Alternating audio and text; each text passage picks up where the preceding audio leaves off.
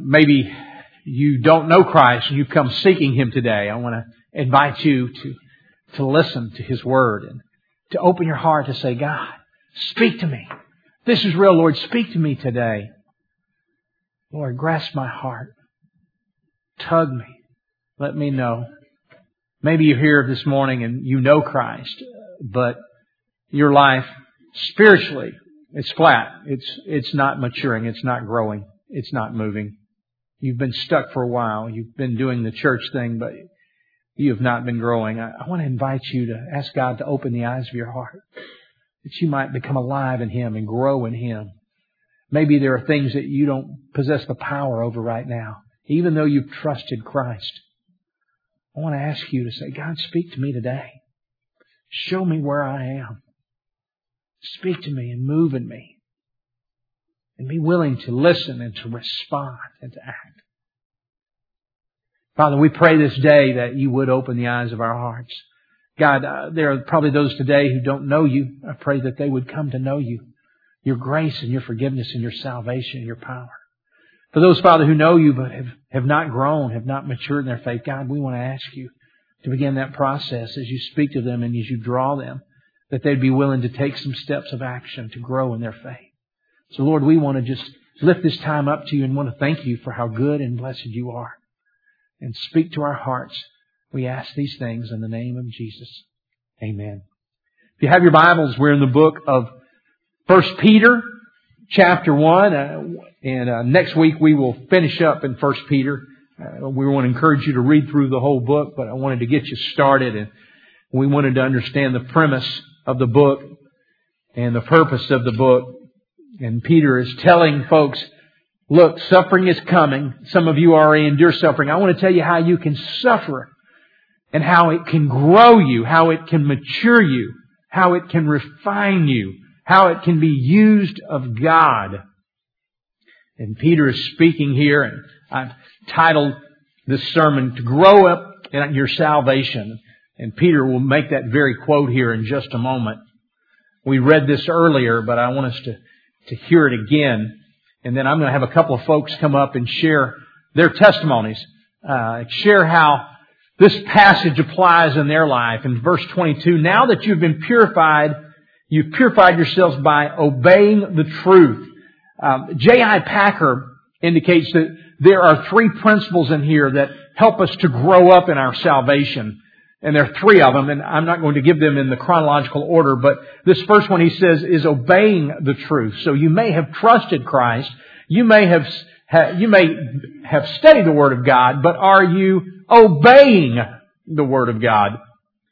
Then he says that you are to have a sincere love for your brothers. Love one another deeply from the heart, just as Jesus talked about in John chapter 13, verses 34 and 35, that we are to love one another. And by this they will know you're my disciples. They'll know that you are my followers by the way that you love one another, by the community that you form, by the impact and influence that you hold over one another.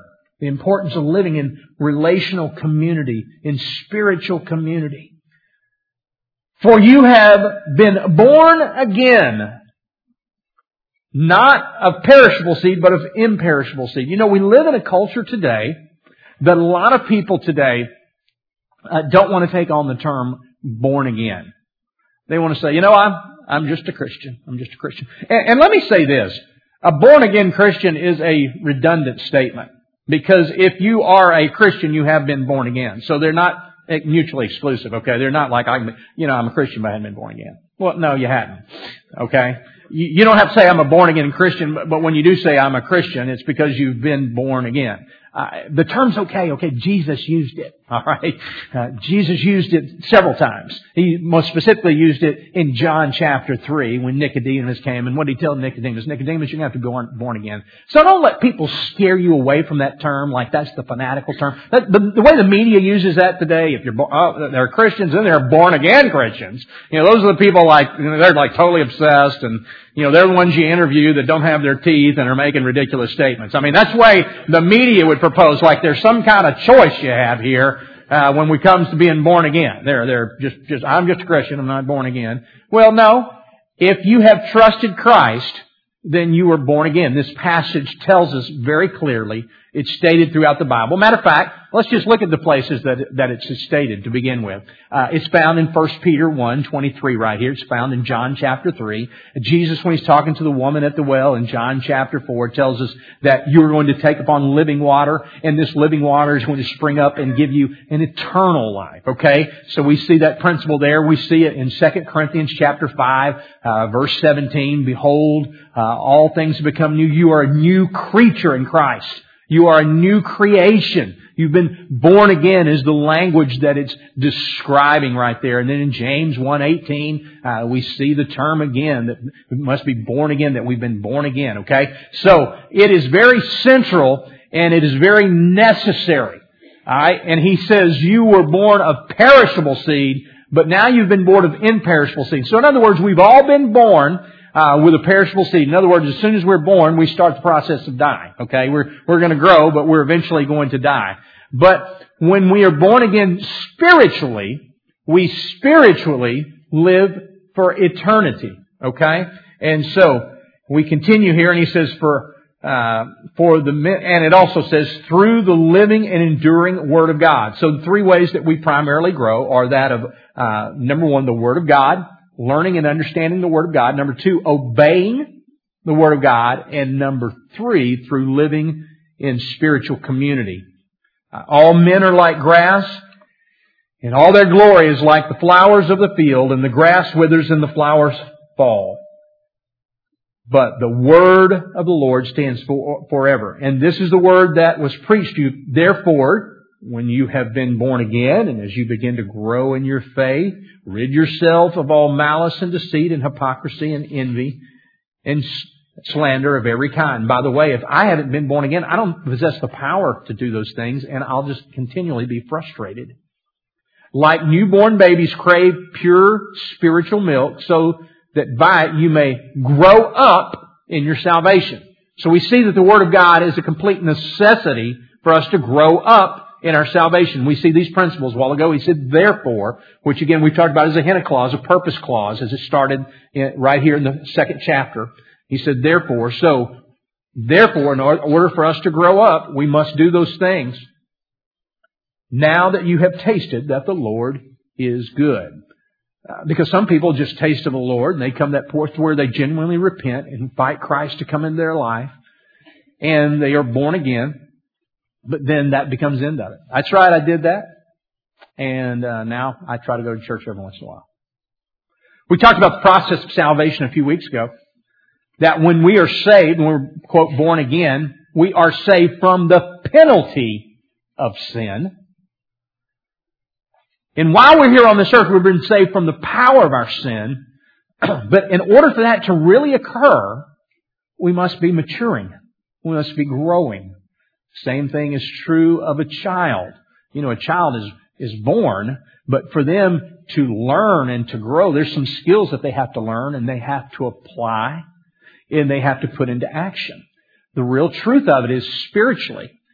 Just like some people emotionally are still very immature. They're still very childish. I run into people, men, women too, but all the time that have no ability how to control their tongue. How to control their anger. I mean, I'm probably still an adolescent in that stage myself, okay? But there are parts of us emotionally that don't always mature to our chronological age. And we all work with someone like that. Don't you work with someone like that? You're thinking, somehow they miss this people skill. They miss this like maturational process, and you want to go and tell them. So we all know people like that, and sometimes people are saying that about us. Okay, so that's what your wife probably says that about you. I'm sure not in front of you, but nevertheless, and you know what's bad is when your kids start doing it. You know, I've got one that's old enough to go, and Dad, you really don't do a good job in that, and that's not very mature. And I'm looking at him. I'll show you what mature is. My goodness. And I go, okay, God, I'm really convicted. I got a 6-year-old pointing out my immaturities now. So we all know that we're struggling with that. And we'll look in just a moment in the book of 1 John, and he talks about that there. He literally lays out the visual, the metaphors, that there are stages to our spiritual maturity. Now, so could it be that sometimes we know that people just haven't trusted Christ? They've tried to accept the goodness And they say, oh, I believe that God is good, and I believe He's merciful and He's forgiving, but that's what I believe, and that's the end of it. Well, if that's all there is, then there was no need for the death, burial, and resurrection of Christ. So it's more than just believing that God is good and that God is forgiving. It's believing that He has the power and the authority to forgive you of your sins through the person of Jesus Christ. Christ is completely essential and necessary for us to be born again, for us to transfer our trust to what He has done on the cross and receive His grace and forgiveness. That is essential. So it's not just that God is good and He's loving and I'm trying to be a good person. All right? That's not even infancy. You haven't even been born again yet. You're still doing it in your own flesh. It's that I've transferred my trust from what I could do to what He has already done and received the grace and forgiveness and recognizing my need. So, could it be, though, once you've trusted Christ, that you could just still be a baby in your faith? You could still just be a child. Maybe you've not really studied Scripture, or maybe you looked at it a little bit, and you just kind of show up to church. And if I took you 10 years ago, what's the difference than where you were 10 years ago, 5 years ago, 2 years ago, a year ago? Have you matured? Can I tell you, just existing, it's not like chronological age that you just get older. Just existing does not make you more mature. Just showing up at church doesn't make you more mature. Is that possible? I want to show you some examples. I'm sure these guys are excited after I laid it out that way. If you three men would come on up here.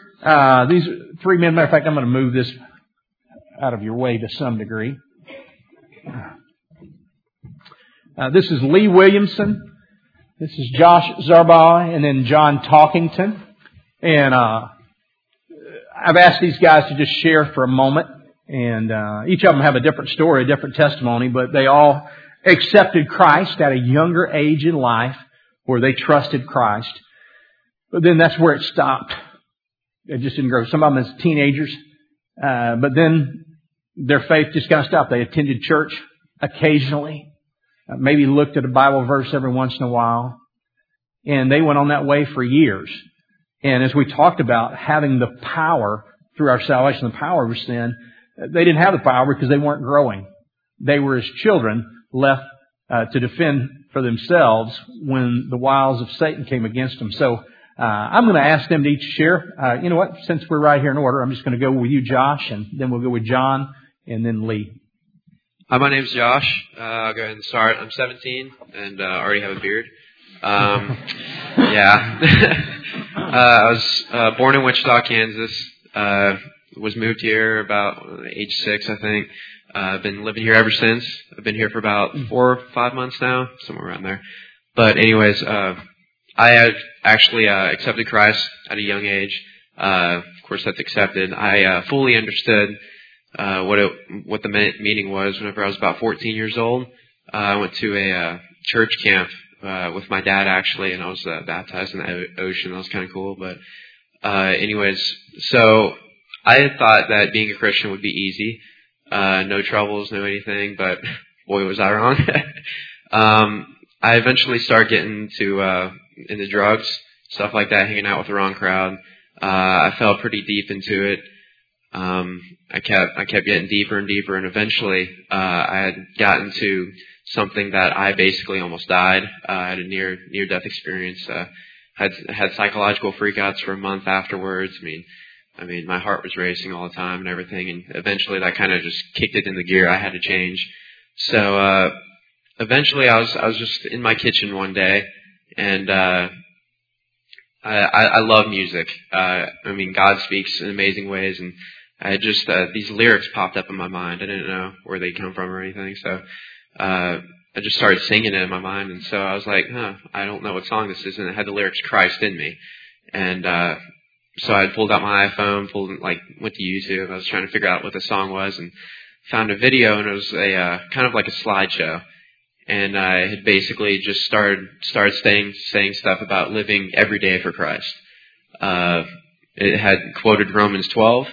Right after that, I just kicked it into gear, opened my Bible up, and read Romans 12, and basically summarizes into living for Him, walking with Him, understanding. And then basically after that, I just kind of realized, hey, God loves me, And, what was really weird too is I went to church that next Sunday and they were talking about Romans 12. So I was like, wow, that's God for you. But ever since then, I've just been completely changed. So, well, John? Yeah, I pretty much consider myself a Christian all my life. I went to church on and off with my parents as far back as I can remember. I think my earliest memory was 5 years old or so. And I made the choice to get baptized when I was probably 15, but I never really considered myself a very strong Christian. I kind of went to church on and off, read my Bible every once in a while, never was very serious about it. And then I pretty much carried that mediocre habit into my marriage. I got married 18 years ago and had my first daughter 8 years ago and my second daughter 4 years ago. And I carried my bad habits into my marriage, into my leadership as a father, and pretty much continued on that same route. We went to church on and off. I would sit and read the Bible with the kids at night, on and off, but never really was growing in my faith. And I guess the change started the story started in late 2007. My wife got sick and was having breathing problems and went to the doctor.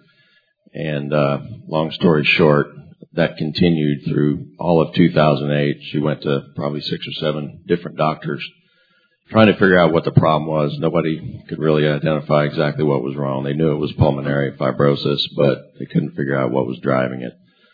And then in early 2009, she took a turn for the worse and got really bad. And I remember taking my kids to the Nokia Theater one day and to watch a Sesame Street live show, and it was all she could do just to make it to the top of the steps going into the building. So the next day we went to see her pulmonologist, and he could see immediately that she was not doing very well. And so we checked her into the hospital the next morning, and he called one of his friends to do an open lung biopsy, and he said it would be an hour. Well, 3 hours later, he showed up in the waiting room looking like he had just been in a car wreck or something, and the look on his face didn't tell a good story. And they found out it was stage 4 lung cancer. It had already spread to her spine. And so it was a pretty devastating bit of news. But by the end of the day, we had already talked with an oncologist, and he gave us quite a bit of hope. He said, this is very treatable. There's no need for chemo. So he sent us home with Tarceva, which is a new designer drug for cancer. It's $150 a pill. It's supposed to be really good stuff. We talked with at least 3 or 4 different people who had stage 4 or worse lung cancer, and they were all recovered, living like they'd never had it. So we were very hopeful. But about a week later, I got a call from work. Her home nurse had visited the house to change some of her bandages that she'd had in her side from the open lung biopsy, and they called me and said, well, her oxygen saturation is at 70%. So I think I broke every traffic law that there is, trying to get home fast enough. And I met the ambulance there, and they took her to the hospital in Denton, and then they put her on a helicopter to downtown Dallas to fly her to the hospital where her doctor worked. But even throughout this time, I never had any doubt that God could heal her, and she would eventually recover from it and be okay. But things didn't go our way. She had developed lung clots or blood clots in her lungs, and that's why we had to send her to the hospital. And then she, over the course of the next 2 weeks, developed a leak in her other lung, the one that they didn't do the biopsy on. And a week after that, she developed a staph infection. Her doctor called me in and said, you got to make a decision. Do you want to put her on a ventilator and see if she can survive long enough to get rid of the staph infection? And I said, yeah, do it. So never once did I doubt God's ability to heal her and to bring her back to the hospital. But after a week on a ventilator and just watching her condition deteriorate further. I think one day I counted 11 tubes that were sticking out of her body somewhere. And I just remember going home that night, and I sat on the floor with my Bible and was really wondering, what is God's will? What is, I know what I've been praying for. I said, God, you know what I want. I've asked you every day, multiple times, but I'm starting to get the feeling that perhaps your will is not for her to come home from the hospital. So I sat there on the floor and read my Bible and looked up every verse that I could find on God's will. And I just sort of felt God speak to me and let me know that, perhaps this is not my will, but regardless of what happens, I will deliver you through this. And the next day, I went to the hospital and watched her take her last breath. And in that moment, I can't even describe the feeling, but I was just overcome with this sense of peace and comfort and knowing that somehow I was going to get through this. And I didn't know what God's plan was, but I knew that He had one. And looking back on it now, I don't know how I survived that. I don't know how I didn't fall apart, but He delivered me. Hey, my name's Lee Williamson, and I'm from Atlanta, Georgia, and have been attending church here with my family for about 6 or 7 months now. And just real briefly, this is just my experience and just a little bit about my background. I grew up in Atlanta, played college football at Georgia Tech. I actually accepted Jesus Christ when I was in high school. I can't exactly pinpoint the exact time and place. It was at a Young Life event in high school. Well, I guess I can sum up from the time that I was about 15 or 16 years old up until about 38. I'm 42 now, but up until about 38 was my life was built around pride and selfishness. I attended church. But when I walked out the doors of the church, that's pretty much where it ended. I lived the life like I wanted to live it for, every Monday through Saturday, I guess. When I left Georgia Tech, I was blessed. God continued to give me blessings. I was blessed to sign with the Houston Oilers, and went down to Houston and spent 4 seasons down there as a guy in the NFL. Pursued a lifelong dream and got the chance to do that. But my relationship with God was really non-existent. Really non-existent. I lived my life the way I wanted to live it, and that meant materialism. That meant hanging out with the wrong people. That meant alcohol in excess. And so I just ignored everything. And a coach once told me that oftentimes you're going to end up in a direction where your feet are pointed. And my feet were, for many, many years, were pointed way, way over here. And knowing full time that there were answers over here, but I ignored it. I ignored it. Continued living the way that I wanted to live. Continued to doing the things that I wanted to do the way I wanted to do them. And to the extent that I became an alcoholic. And it just about took me down a lot of dark paths. I don't have enough time to share a lot of the stories with you. But I was on a business trip in Pensacola, Florida, with a few of my sales guys. And what I can tell you is that after a night of shenanigans, I woke up the next morning not feeling real well. But I can tell you that there was something in my heart that was different. I will tell you that I was about that far from divorce, from my wife and my family walking out. And I looked in the mirror before I got in the shower, and I just something was different. I'm not sure what it was really, but I knew that I needed to make some significant changes. Even though I had been saved years ago, my walk was non-existent. And so came back to Atlanta and got involved in AA the following day. That was 3.5 years ago, going on 4 years. And I can just tell you that my life has changed dramatically. It has gone, it's like night and day. And even though, you know, I had maybe some good things happen in my life, I was extremely empty inside. I had no peace in my life. Zero. And the last 3.5 years, with praying, with reading my Bible, with getting involved in small groups, it has been a life changer for me. It has been an absolute life changer. It's changed every aspect of my life, from my marriage to my relationships with my friends, to my relationships with my daughters. But it took me 20 some years to get to that point. 20 some years to get to that point. So.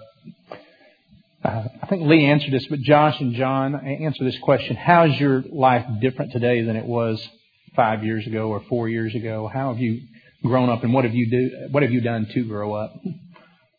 Well, first, I've definitely been reading the Bible a lot more. Basically, taking to heart what I read, living it out. Definitely noticing that He's always there for me, and He'll help me through a lot of different difficult times and stuff. So. Okay, John. Well, I think what I realized during my experience is just how many years I'd wasted drifting and not really going anywhere.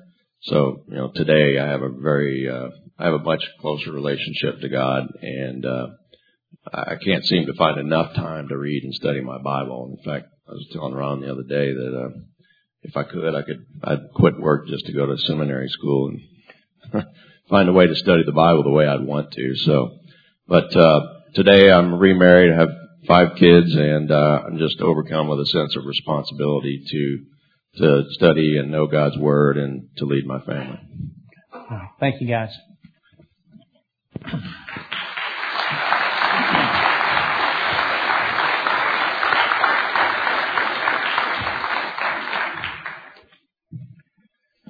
So, as Peter's speaking to us here this morning, we see that being born again is not an option, that it's central and necessary. There's a definite time, though sometimes we can't remember the exact day. There's a definite time where Christ comes in and forgives us our sins and transforms us and changes us. Each one of those men, as I sat and shared with them, shared a testimony of when they came to that point where they trusted Christ. But also, the Bible tells us clearly here that it's essential that we grow in our faith, that we grow up in our salvation. And we talked about the 3 ways that we can do that. Number 1 is through nourishment, through the reading, the studying, and seeking to understand the Word of God. If you're not devoting some time of your day to study the Word of God, if you're not looking for opportunities in which you can enrich your life spiritually, then it's just like a child who doesn't read. I'm not going to read. I don't want to do those books. And what happens? They stay at a first grade level, 2nd, 3rd, 4th, 5th grade level, if they don't learn to read, if they don't learn to pronounce words, if they don't practice, if they don't study. It's imperative that we begin to read and to understand. The way that we have understanding is we attend classes, we take studies, and we offer plenty of those here at Rock Point. Those are offered a lot throughout the week. And so we encourage you, even on Sunday mornings, opportunities to understand it. So those are imperative. Number 1, to study the Word of God, to be nourished by the Word of God. Peter makes it very clear that that's an essential if we're going to mature. You're not just going to do it just because you get older. You'll just look older and know the same thing, okay? And it doesn't look good on you. Number 2, obedience. To obey the Word of God. So it's not enough just to know the Word of God, but I have to start to apply. How am I applying this into my everyday life? How am I obeying the commands? Yes, I know what the commands are. I know them. But I'm not doing them. I'm not obeying them. I'm not obeying the desires of Jesus' heart that He's ascribed to me in Scripture. Am I obeying? Am I following through? And number 3, am I a part of the community of faith?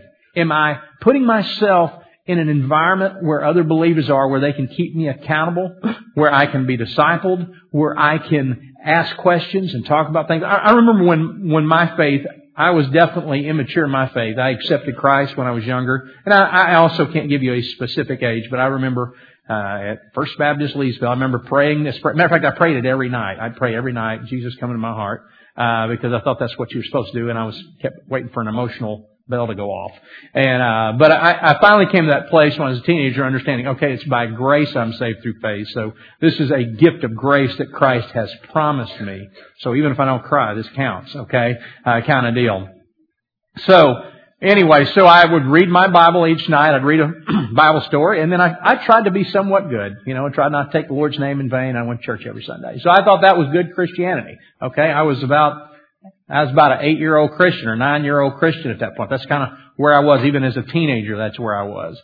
Well, I'll never forget, one summer as I got older, I went to work at a camp for the summer, to help pay for some college. And I got there and I thought I was pretty good. I went to church every Sunday. I tried to be a decent person. I read a Bible verse or two every night and a little devotional. I thought I was on fire, I'm doing real well.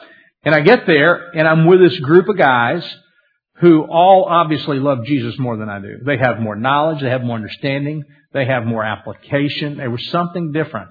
And I was now with a group of guys that were in college and in seminary who loved Jesus in a way that I didn't.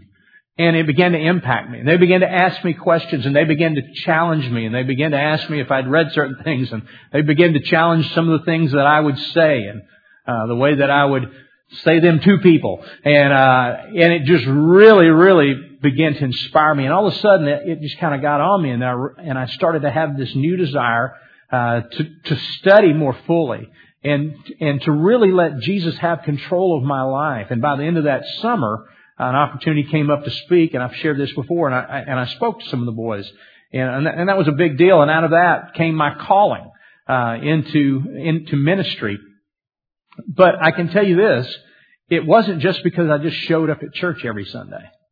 It wasn't just because I tried to not lie. Okay? That's still a very immature mindset. Let me show you what the book of John says. 1 John chapter 2, if you have your Bibles, turn with me. 1 John chapter 2. And John, actually, according to Packer says that these are actually the three maturational stage of the spiritual life in 1 John chapter 2 verse 12. I write to you, and we'll do these in a different order. We're not going to do them in the order they're given. We'll do them in chronological order. But John writes to him in 1 John chapter 2 verse 12, I write to you, dear children, he calls them children, because your sins have been forgiven. So you need to understand that that's the first step. Do you realize your sins have been forgiven? That you don't have to live in bondage, that God has forgiven you. And have you really understood that truth, that your sins are forgiven, that your identity is in Christ? It's not in your job or what else you're trying to accomplish. So forgiveness has come, and you fully embrace that I am identified with Christ and my sins are forgiven and I am clean. That's the first step as a child. And I write to you, fathers, because you know Him who is from the beginning. And I write to you, young men, because you have overcome the evil one.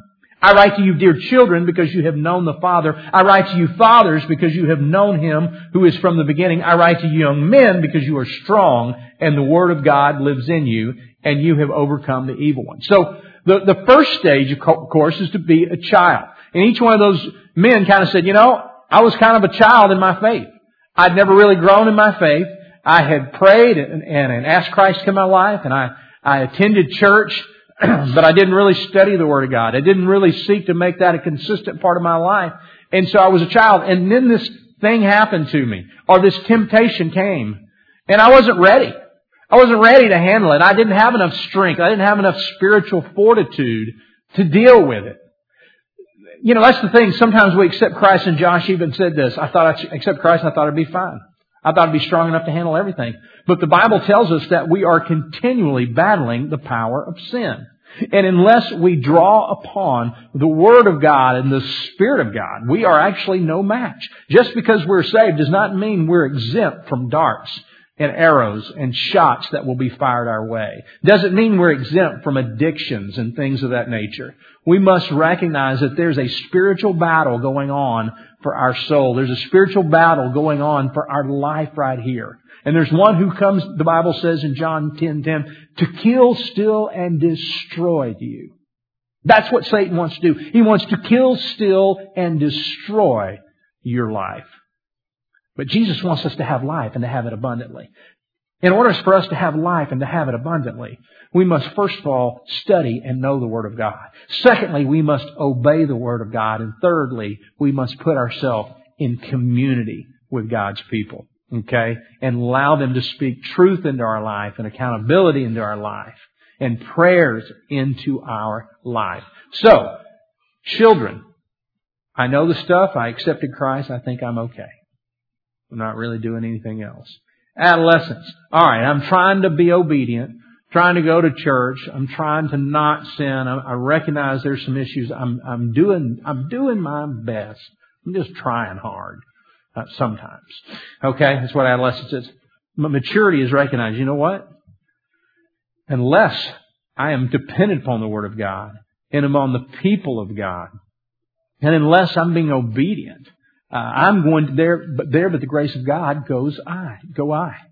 That is the place that I am, and I recognize I need to be investing in people's lives. If I know the Word of God, then I'm investing. I'm not just a pond that gathers water, but I'm a river that allows it to flow through me into the lives of other people.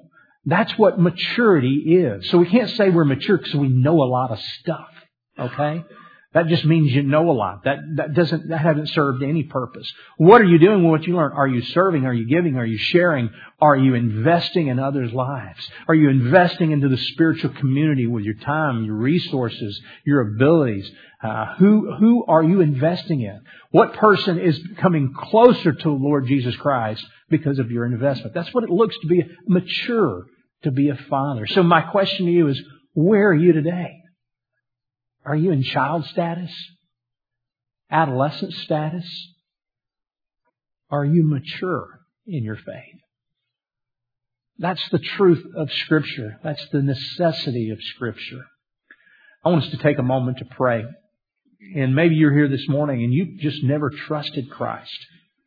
You've never come to that place where you recognize you're a sinner and you need forgiveness. I want to invite you right now to recognize where you are before God. And if you have not accepted, I want to invite you to say, God, I recognize I'm a sinner. I recognize I need you and I need your forgiveness. Would you come into my life and save me? Maybe you're here this morning and you identify with these guys. You go, I trusted Christ, but I've just kind of been going through the motions since then. I attend church, but it's really having no impact on me. I want to ask you to make a commitment to the Word of God. We have devotionals outside to help you get started. We have Bible studies that are going on all throughout the week and on Sunday morning. I want to ask you to take that next step to begin to learn the Word of God and then to begin to apply it. And if you've learned the Word of God, if you've been taught the Word of God, if you know the Word of God, I want to ask you, Christian, how are you using it to impact the kingdom? Who are you discipling? Who are you mentoring? Who are you encouraging? Who are you teaching? Who are you leading? Who are you helping? Who are you praying for that they would come to know Christ? Who are you sharing the gospel with? That's what maturity looks like. It's an overflow of what's inside you. Whatever the case may be, I want to ask you to say yes to God today. Let's pray.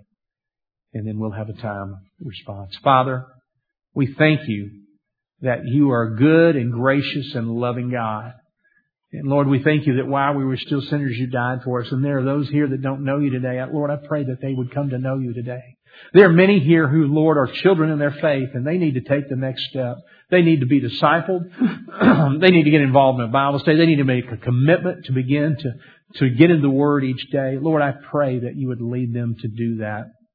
And Lord, there are those who have done that, and now they need to begin to share of what you have given them, of the years of experience, of the years of knowledge, and to invest that into the lives of others. Lord, I pray that you would move in the hearts of our people this day for your glory. In the name of Jesus, I pray. Amen.